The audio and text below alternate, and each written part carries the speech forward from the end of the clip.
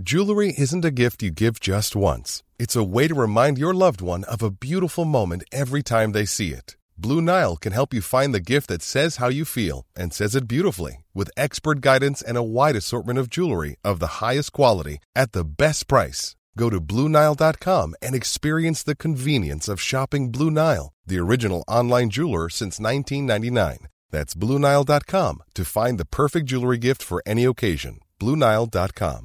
Hey, I'm Ryan Reynolds. At Mint Mobile, we like to do the opposite of what Big Wireless does. They charge you a lot. We charge you a little. So naturally, when they announced they'd be raising their prices due to inflation, we decided to deflate our prices due to not hating you. That's right. We're cutting the price of Mint Unlimited from $30 a month to just $15 a month. Give it a try at mintmobile.com/switch. $45 up front for 3 months plus taxes and fees. Promo rate for new customers for limited time. Unlimited more than 40 gigabytes per month. Slows full terms at mintmobile.com. Thwack! That is the sound of the first ever books landing fully formed in the Egyptian desert. Slightly bigger than we're used to, actually. No flashy front covers, but they are unmistakably books. Inside their leather-bound covers were radical, mystical ideas that are fiercely debated to this day. A fitting start for an invention that stands alone as the supreme symbol of human learning. Books spread ideas, they spark revolutions, they are burnt, they are treasured, they give solace. As I record this, I am staring at my bookshelves, and there are books really from throughout my entire life. I've got some of my kids' books in front of me when I was little, and books that I had at university, and a book that I've written, books that were written by friends. Books mean all kinds of things. They are things that we cherish. They are more than just the sum of their parts. They are special, they are part of us. I think it's why we struggle getting rid of books, because somehow getting rid of your books is getting rid of yourself, in a sense. Hello and a very warm welcome to Patented. It's a podcast about the history of inventions from History Hit. I'm Dallas Campbell. Thank you very much for being here. So today is all about how the book came to be. What's wrong with good old scrolls of paper? How was the first book made? When did books go from being incredibly expensive and ornate to mass market paperbacks? My guest today is Keith Houston, author of the wonderful book called The Book, an exploration of the most powerful object of our time. If you love books, you should get this book. Enjoy.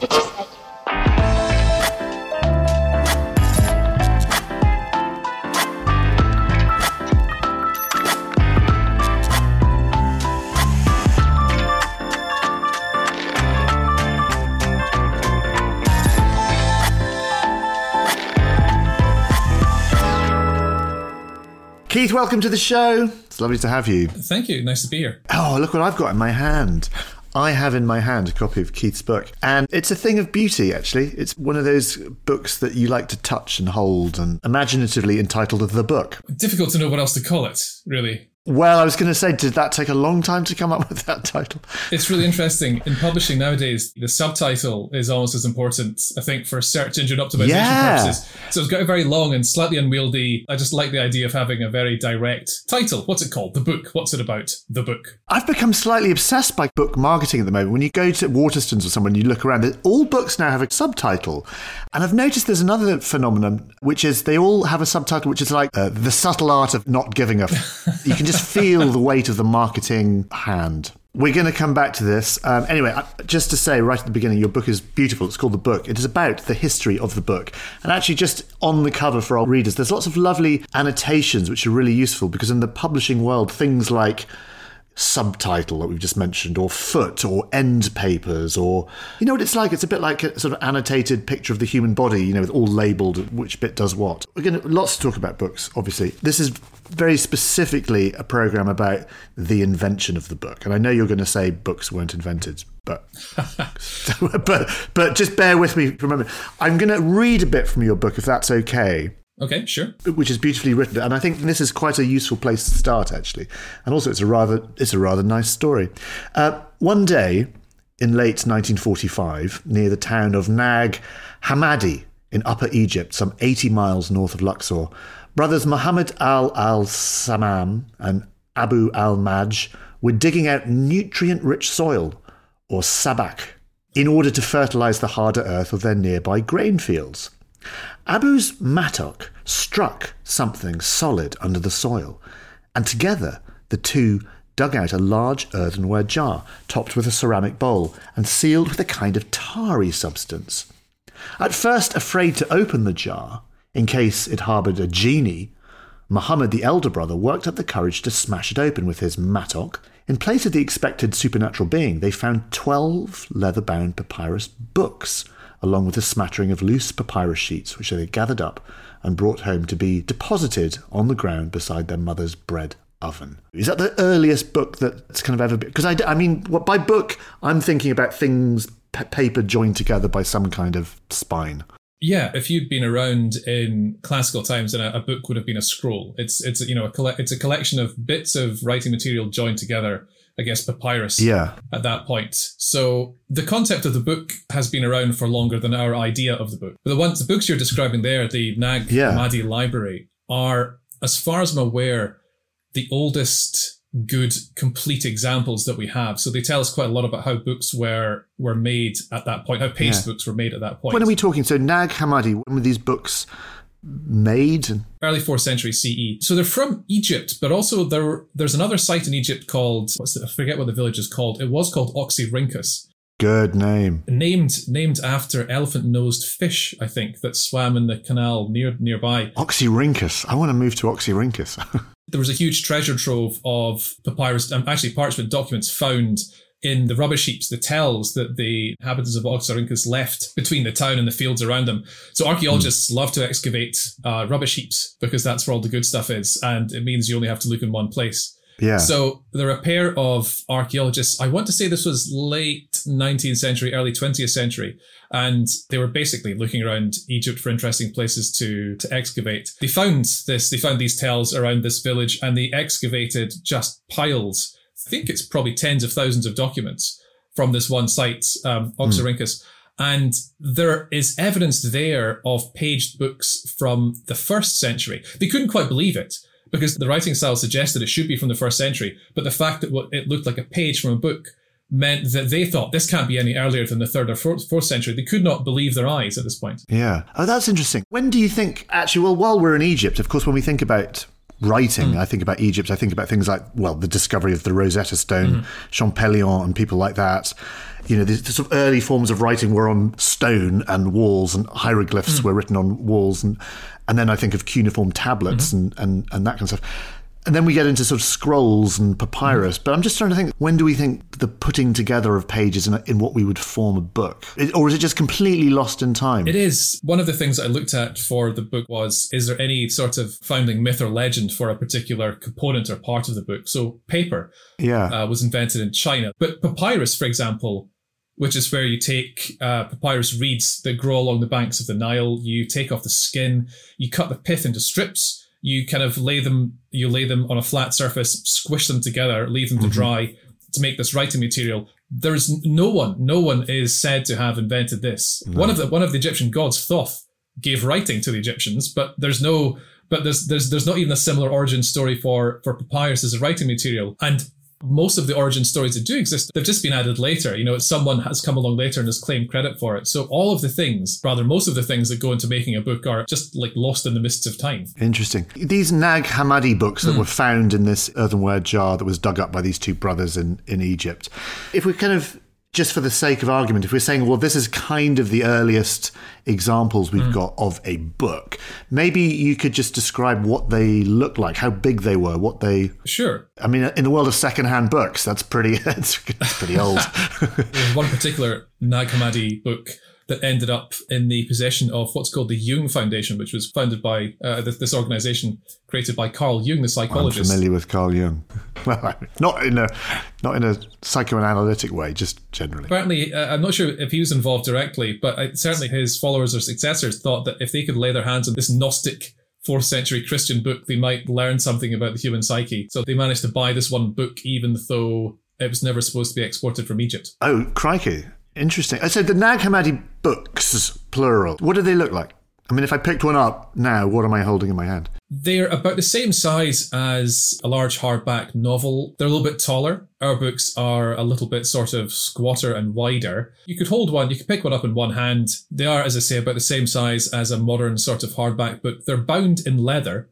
So the first thing you'll see is a single piece of leather kind of folded in half and tied together with straps, so that they could be transported without falling open. And if you open it, inside then you'll see a stack of papyrus sheets. So papyrus is made from the pith of the papyrus reed. It's quite rough and fibrous. I actually managed to buy some papyrus online just to try I have it out. some knocking around somewhere as well. I think when I was in Egypt, I've spent a lot of time in Egypt. I think, when you go to Egyptian markets, they've always got really bad souvenirs of things printed on a kind of papyrus. But it's fibrous and it's sort of crisscross, isn't it? Yeah, the fibres will run one way on the front of it and the other way on the back, so it's quite scratchy. Apparently the Egyptians used to chew on reeds to make little brushes, which makes it a bit easier than having a pen or, like a pen. Yeah, those papyrus pages, are they bound together? So you've got a leather cover, I'm imagining a bit like a file or a folder. Are they bound in somehow, cleverly? Yeah, this is where it starts to get interesting. So the way that the Nag Hammadi books were made is that you can imagine this rectangular leather cover being laid flat on a table in front of you, and then a stack of papyrus sheets, a little bit smaller than the cover, placed on top. You then need to pierce some holes down the middle. So if you imagine the papyrus sheets are all folded in half, you need to pierce, let's say, 4 holes along the spine. And you can use another leather thong to go all the way through this block of papyrus sheets, through the cover, back inside, and then you can tie it off. Oh, like stitching them together, like a kind of running stitch? It's tied or knotted rather than sewn in a sense. Like a ring binder, do you mean? I'm sort of imagining a ring binder. It's got little clippy things and the paper's got holes. How best to describe this? If you imagine a piece of paper that you fold it in half, and you open it up again, so it's as if it's 2 pages. You've now got a crease that runs down between the 2 pages. If you pierce some holes through that crease, so you have, let's say, 4 holes running from the top to bottom of the crease, that's the spine of the book, right? That's the center of the book. Yeah. And if you have a leather thong or a piece of thread, you pass it through one of the holes, it comes into the inside of the paper and goes out, or the papyrus, and then goes out the other side, and you knot it outside the book. So you just have these two loops of leather or thread that are holding the whole thing together. That makes sense. So these brothers, how many books did they find? They found these sort of leather-bound books. Like, how many were there? Oh, that's a good question. I think it was 12 or thereabouts. Like a beautifully leather-bound encyclopedia set. Yeah. Do we know what was in them? I mean, what was the contents of the book? It was material related to Gnosticism, which is a sort of esoteric Christian sect. Hence Carl Jung's interest, or rather his followers' interest. That's really, really interesting. Egypt's kind of where things started. One thing that's quite relevant to books is that papyrus, not only was papyrus made in and native to Egypt, it actually lasted really well because Egypt's quite dry. If you bring papyrus to Europe, where it's damp and wet and cold, it tends to rot. So when these two archaeologists were excavating the rubbish heaps around Oxyrhynchus, everything above the water table was still fine.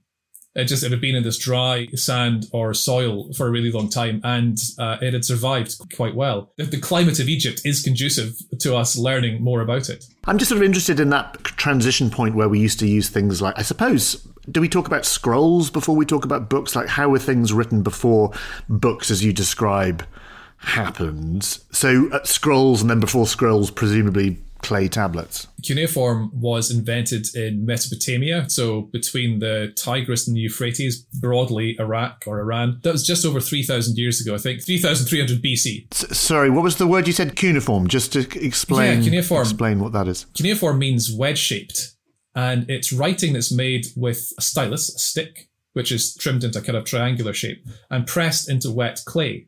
So cuneiform writing looks like a lot of little triangles. If you're writing a book, let's say about the book, and you want to reproduce some cuneiform characters, the letters that you will see printed are composed of these little triangles. But cuneiform itself, in person, is very three-dimensional because you have to impress it into these clay tablets. So the modern way that we would represent it in a printed book is somewhat not representative of how it actually looks in reality. Is it a language then? Yeah, it was a script.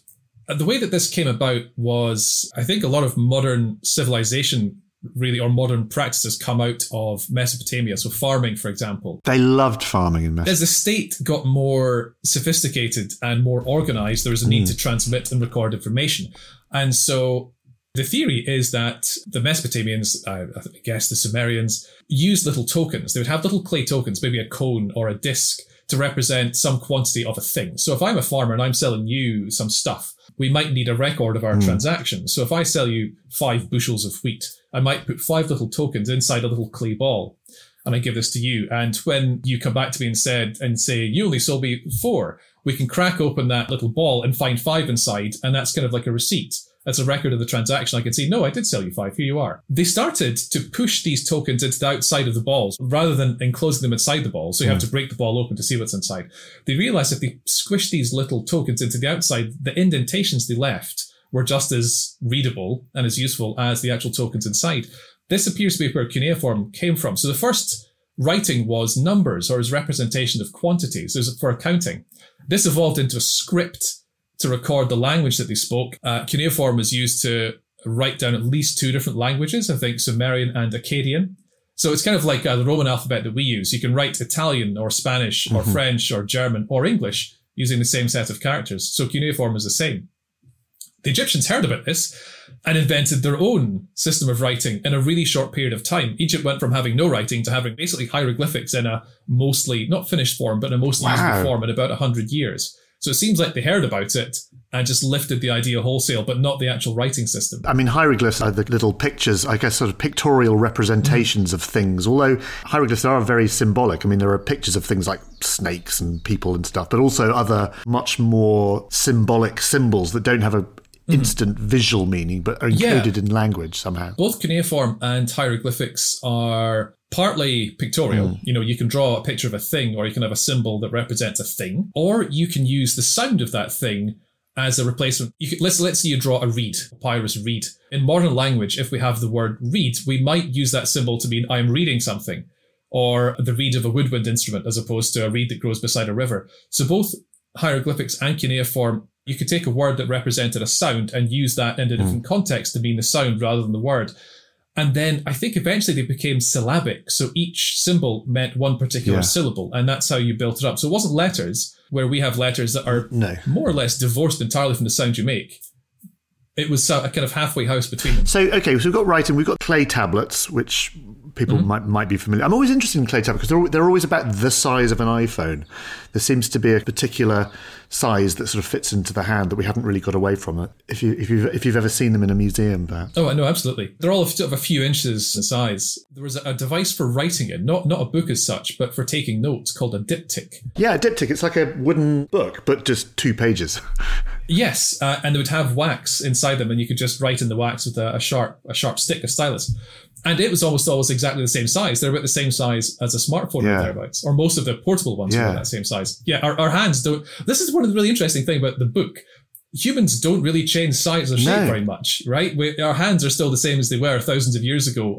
We're roughly as tall, maybe a little bit taller, but that's why books are the size they are. They work well for our hands. That's why tablets and diptychs are. I mean, that early technology of forms of writing, which is a form of technology, and our technology today, kind of looks the same. It's the same size. And actually, the other technological thing, I suppose, that sort of links us over this great ocean of time, when I look at my smartphone, if I'm reading on my smartphone, I am scroll,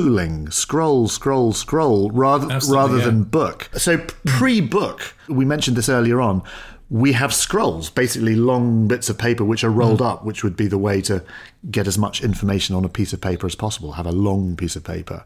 So just talk to us a little bit about the origins of scrolls. Yeah. Well, so we talked about cuneiform. We talked about how the Egyptians seemed to be inspired to invent hieroglyphics. They invented papyrus pretty shortly after. There's evidence for papyrus writing sheets going back to about 3000 BCE or thereabouts. So about 5,000 years ago. And they started making scrolls pretty quickly afterwards. The problem is that this is so long ago that the evidence is quite thin. The first scroll was blank. It was found in a grave, as I guess lots of other things were in ancient Egypt. And there was no writing on it. It was just a kind of performative thing. You know, perhaps this person was learned in life, so they want something that looks a bit like a book. They haven't figured out the tech yet. It's the sort of like scroll equivalent of the internet going down, or ancient Egyptian content creator. They couldn't think of anything. I sort of always wondered, was he expected to keep a diary, keep a blog of his time in the afterlife? Or maybe just had writer's block.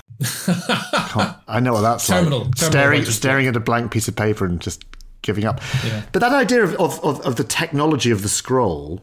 So do we know where that came from? I'm going to have to disappoint you. No. I think the thinking is that if you have individual sheets, you need to start binding them together because you want your book to be a coherent thing. You want it to be portable and robust. So just a stack of loose sheets of papyrus is somewhat unhelpful. And the first thing that happened, or the first thing that anyone thought about was, well, let's make some glue. Let's take some flour and water. We'll make a bit of paste and we'll stick these two things together. And, I've run out of space. I'll just stick another sheet on and another one and another one until eventually this becomes the standard way of assembling bits of papyrus into a thing that they would think of as a book. Yeah. But I suppose actually the early books, scrolls, you mentioned earthenware jars.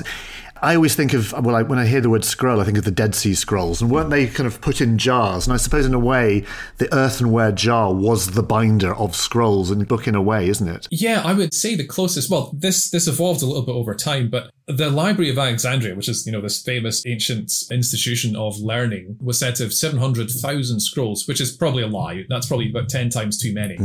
But they would have had to have organized them. And I think that the best evidence so far in terms of images that have survived, artifacts that have survived, earthenware jars would be used for large scrolls that maybe had to sit on the ground. But other ones would tend to be shelved on what looked bookshelves. The Romans certainly had bookshelves which were, it's quite difficult to describe, little kind of square or rectangular cubby holes with an extra couple of shelves going across it diagonally. So you've got 4 little compartments into which you can shelve your rolled up scrolls. They would then have little labels on the end of them that would let you read what was in the scroll before actually taking it out. So kind of like the spine of a book. But certainly there's a whole field of study, which is how did we store books? What was the technology of organizing them and making them accessible? And you've got jars for scrolls that maybe don't need to move around much. You've got bookshelves for smaller, lighter ones. You have individual scroll cases, kind of little cylindrical cases that you can use to protect them when you're traveling. Was it a case of historically that we kind of reached the point of, okay, we're done with scrolls now, we now have books? Or was there a kind of crossover, or did they sort of co-inhabit the world of writing? There definitely was an overlap. Romans, for example, were still writing on papyrus scrolls exported from Egypt right through the whole period that we think of as the Republic of the Roman Empire. But then I think it's the 1st century, there's a poet called Martial who he writes a book and he says you can also buy this in a kind of travel format. If you go to this one particular bookseller in the forum and you ask for my books, he'll be able to sell you them in a paged format. So he was writing on a scroll and he wanted his readers to buy the same book in a different format, a bit like when DVDs came along and supplanted VHS, or, CDs supplanted tapes or records. So there was definitely an overlap, but I think at least at first there was a perception that perhaps scrolls are good for sitting in your house or your library and being able to use both hands to read them, to be able to sit down at a table. Yeah. Actually, the Romans had scrolls with wooden poles, wooden dowels down each end, and they would have desks with pegs in them so they could prop open the scroll, because it's actually quite hard to read a scroll, or at least I guess if you're not used to it, it's quite hard to read it. I bought some, back when I was writing the book, I bought a bunch of papyrus, I glued it together and made myself a scroll. Yeah. Tried to write in it, tried to hold it open, and it's really difficult. You need weights on each end. It's just weird, actually, thinking about scrolling on phones now, how a phone is the same size as one of these tablets, and we've kind of gone back, we're so used to scrolling again. With our fingers, we scroll down web pages and to get information. But it's a really interesting point. When the web was developed, technology would have been there for web pages to be presented as in a page thing, but we didn't do that. We had to decide that there's like this endless scrolling. Vertical rather than horizontal, though, I guess, which is films and sort of an artwork depict people holding scrolls vertically. You're unrolling from the top to the bottom, but it was quite the opposite. They tended to be read from left to right. I always imagine, you imagine sort of town criers with their scroll rolling it down. Oh yeah. We'll be back after this short break.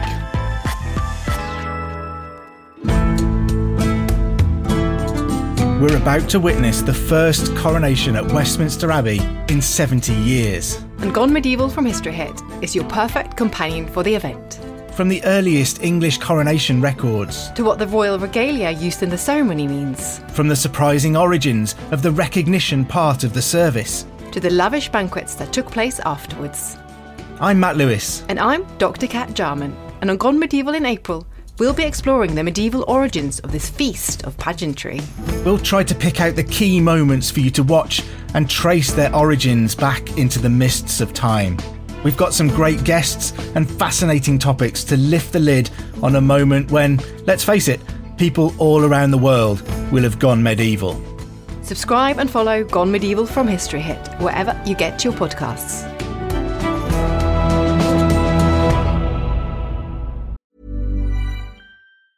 Hey, I'm Ryan Reynolds. Recently, I asked Mint Mobile's legal team if big wireless companies are allowed to raise prices due to inflation. They said yes. And then when I asked if raising prices technically violates those onerous 2-year contracts, they said, "What the f*** are you talking about, you insane Hollywood ass?" So to recap, we're cutting the price of Mint Unlimited from $30 a month to just $15 a month. Give it a try at mintmobile.com/switch. $45 up front for 3 months plus taxes and fees. Promo rate for new customers for limited time. Unlimited more than 40 gigabytes per month. Slows full terms at mintmobile.com.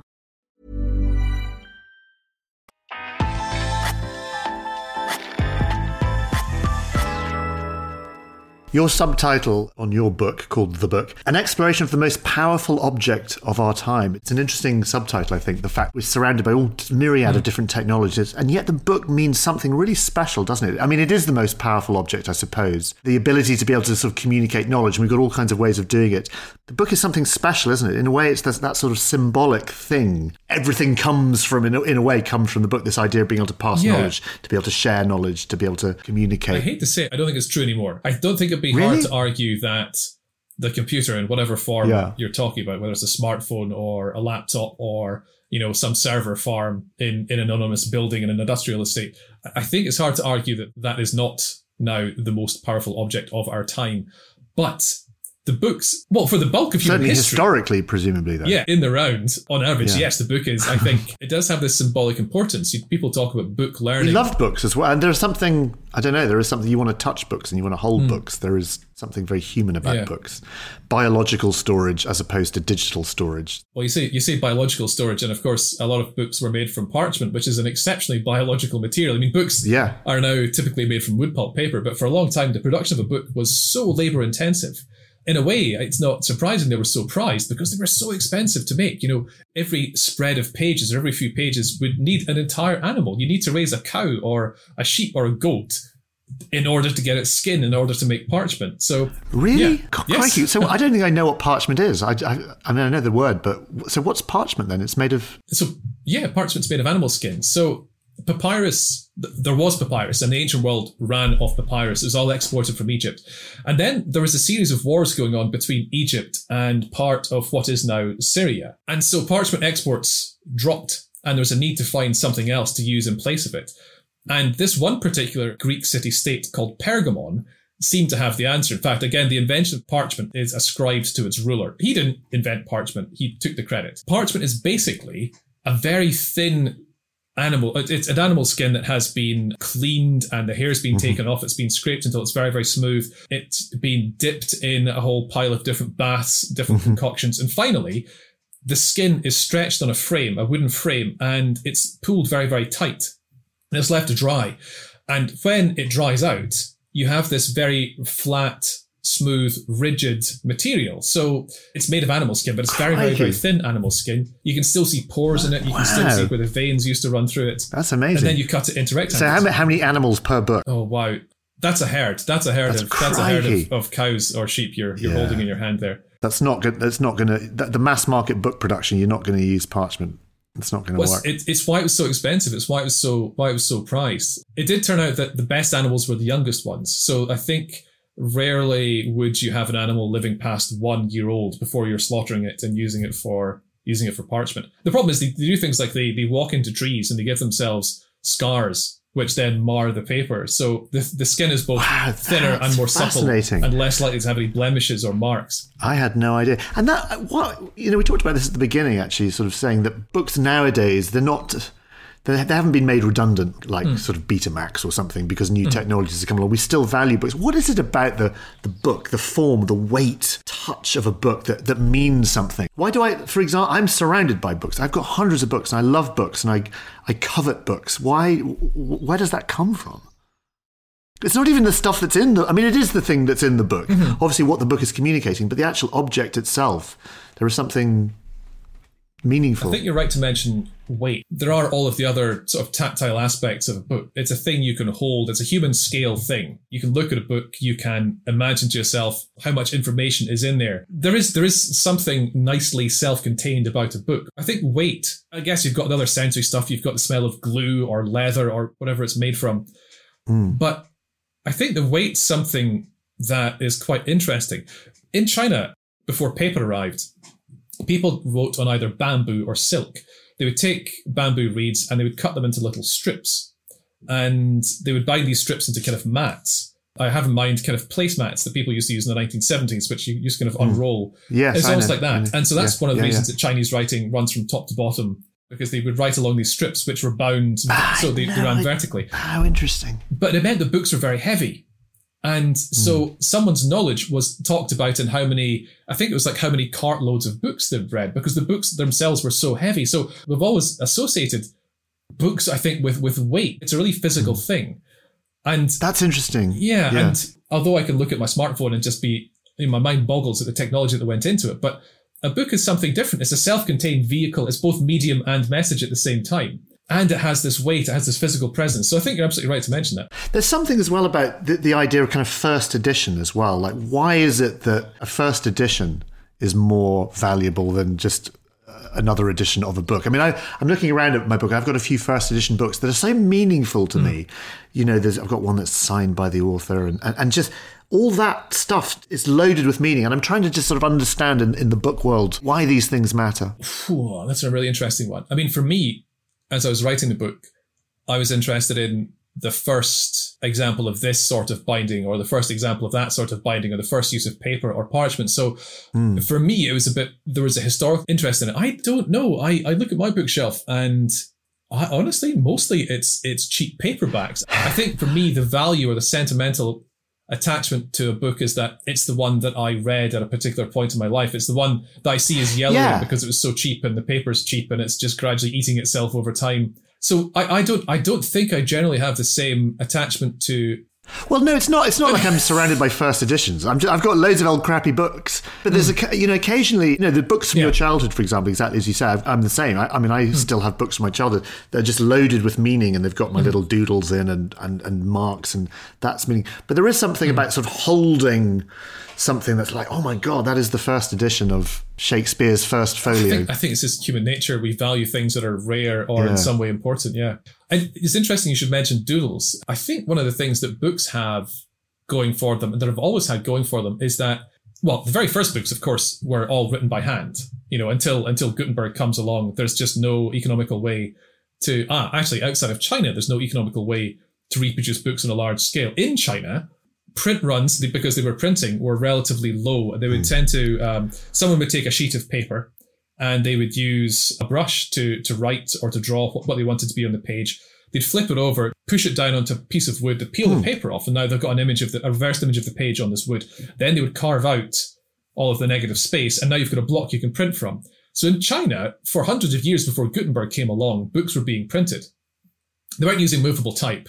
They did try, but there are basically too many characters in the Chinese script for it to work. But printing had been around for some time.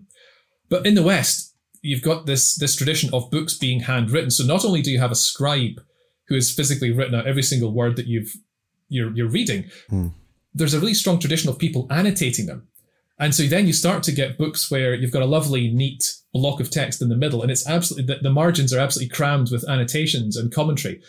And then the commentary starts to become important. So like the church is publishing editions of the Bible that are filled with commentary around the outside, lest you misinterpret them.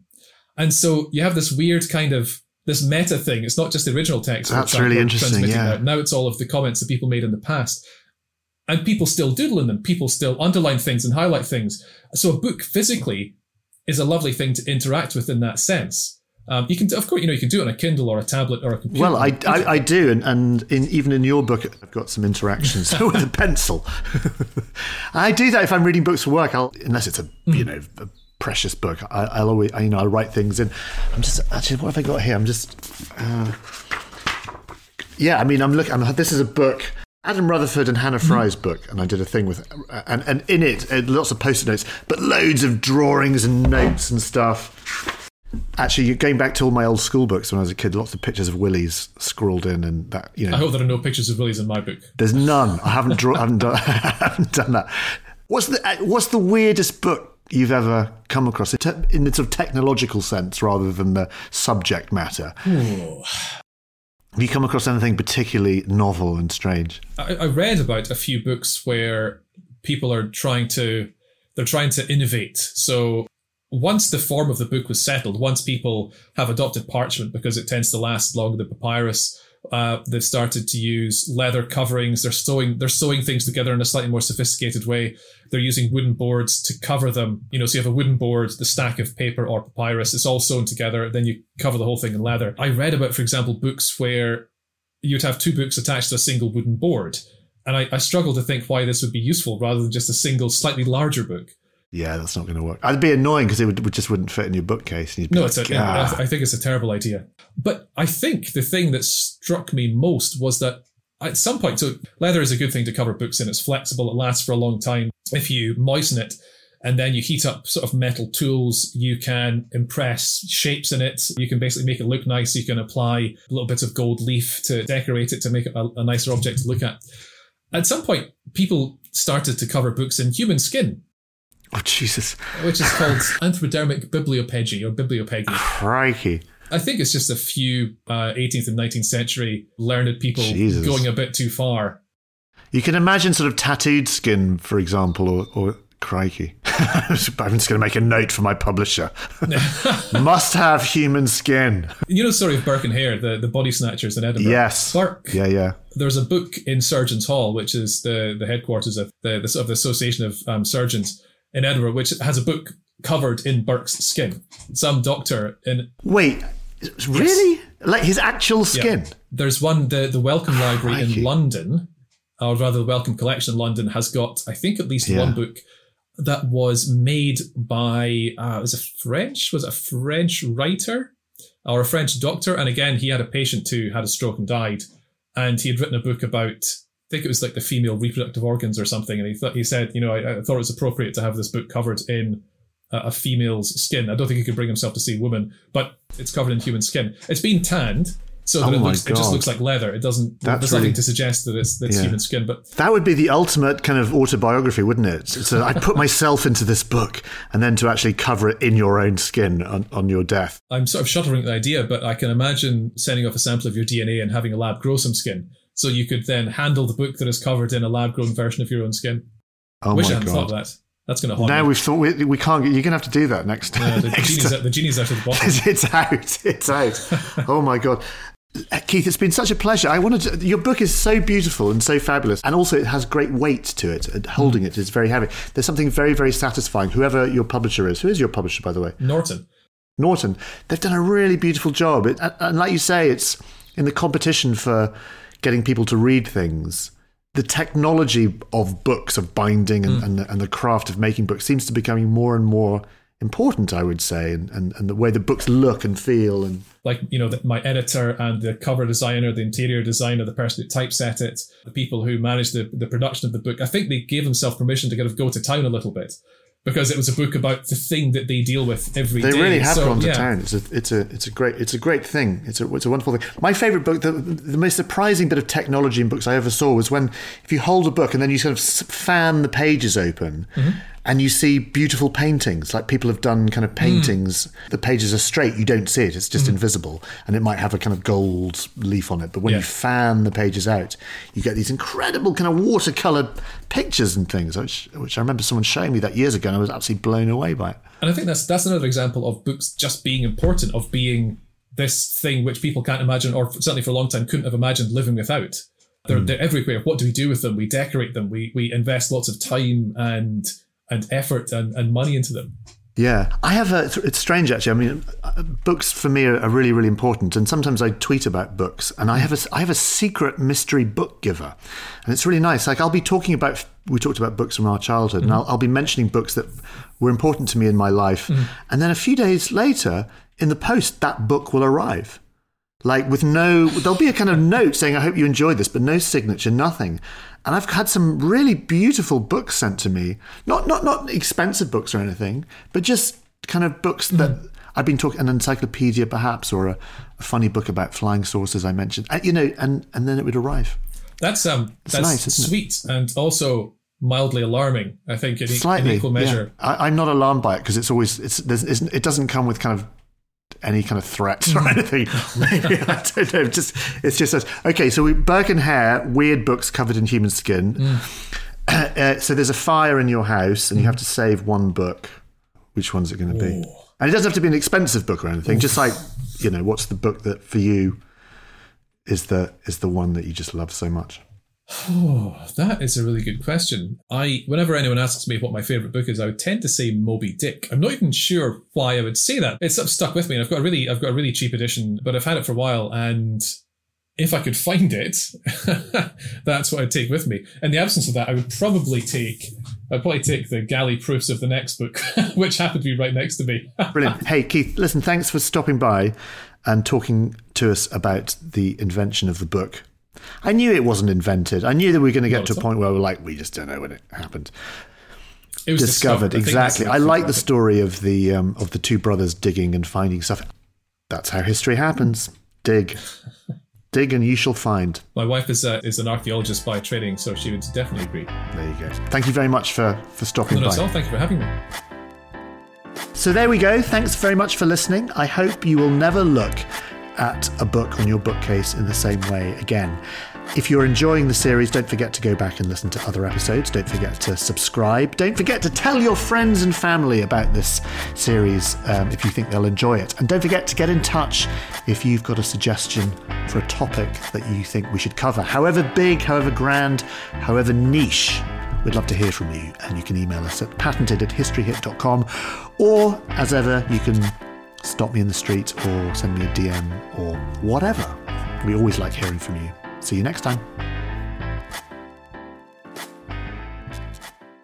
While I still have you, very briefly, if you fancy getting all of the History Hit podcast archive and new episodes ad-free, along with hundreds of history documentaries to watch, download our app across Apple App Store, Google Play, and smart TV platforms. Follow the link in the show notes or go to historyhit.com/subscribe. There is thousands of hours of history on there, including a documentary on science in the Middle Ages with Seb Falk, and also one with me talking about the secret history of the space race. As a patented listener, you get a special gift if you use the code PATENTED at the checkout. You get 50% off your first 3 months. That's PATENTED for 50% off your first 3 months. And if you're an Apple listener, you can subscribe for new ad-free podcast episodes within the Apple app.